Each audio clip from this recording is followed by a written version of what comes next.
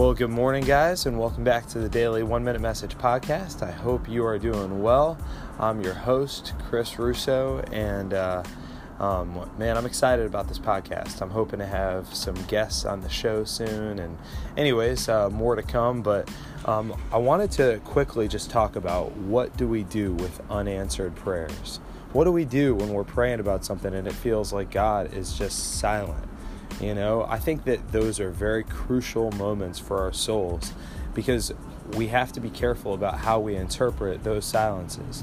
You know, God, Isaiah 55 says, as high as the heavens are above the earth, so much greater are God's ways than our ways and his thoughts than our thoughts. So I think we have to be careful about interpreting our prayers as being unanswered. You know, God works in ways and in colors that we just don't understand. So, for example, with God having a priority on maturing us, a lot of times we're praying for external things, for relationships, for finances, for jobs, for things on the outside, or maybe even things that are more internal. You know, maybe it's anxiety or fear or anger.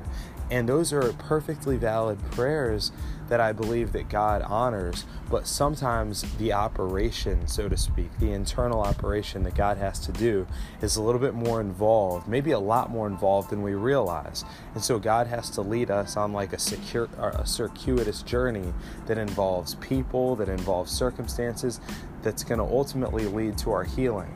So I think we have to be careful about jumping to the conclusion that God isn't answering our prayers, especially when we live in a consumeristic society where we're just unfortunately conditioned to expect and want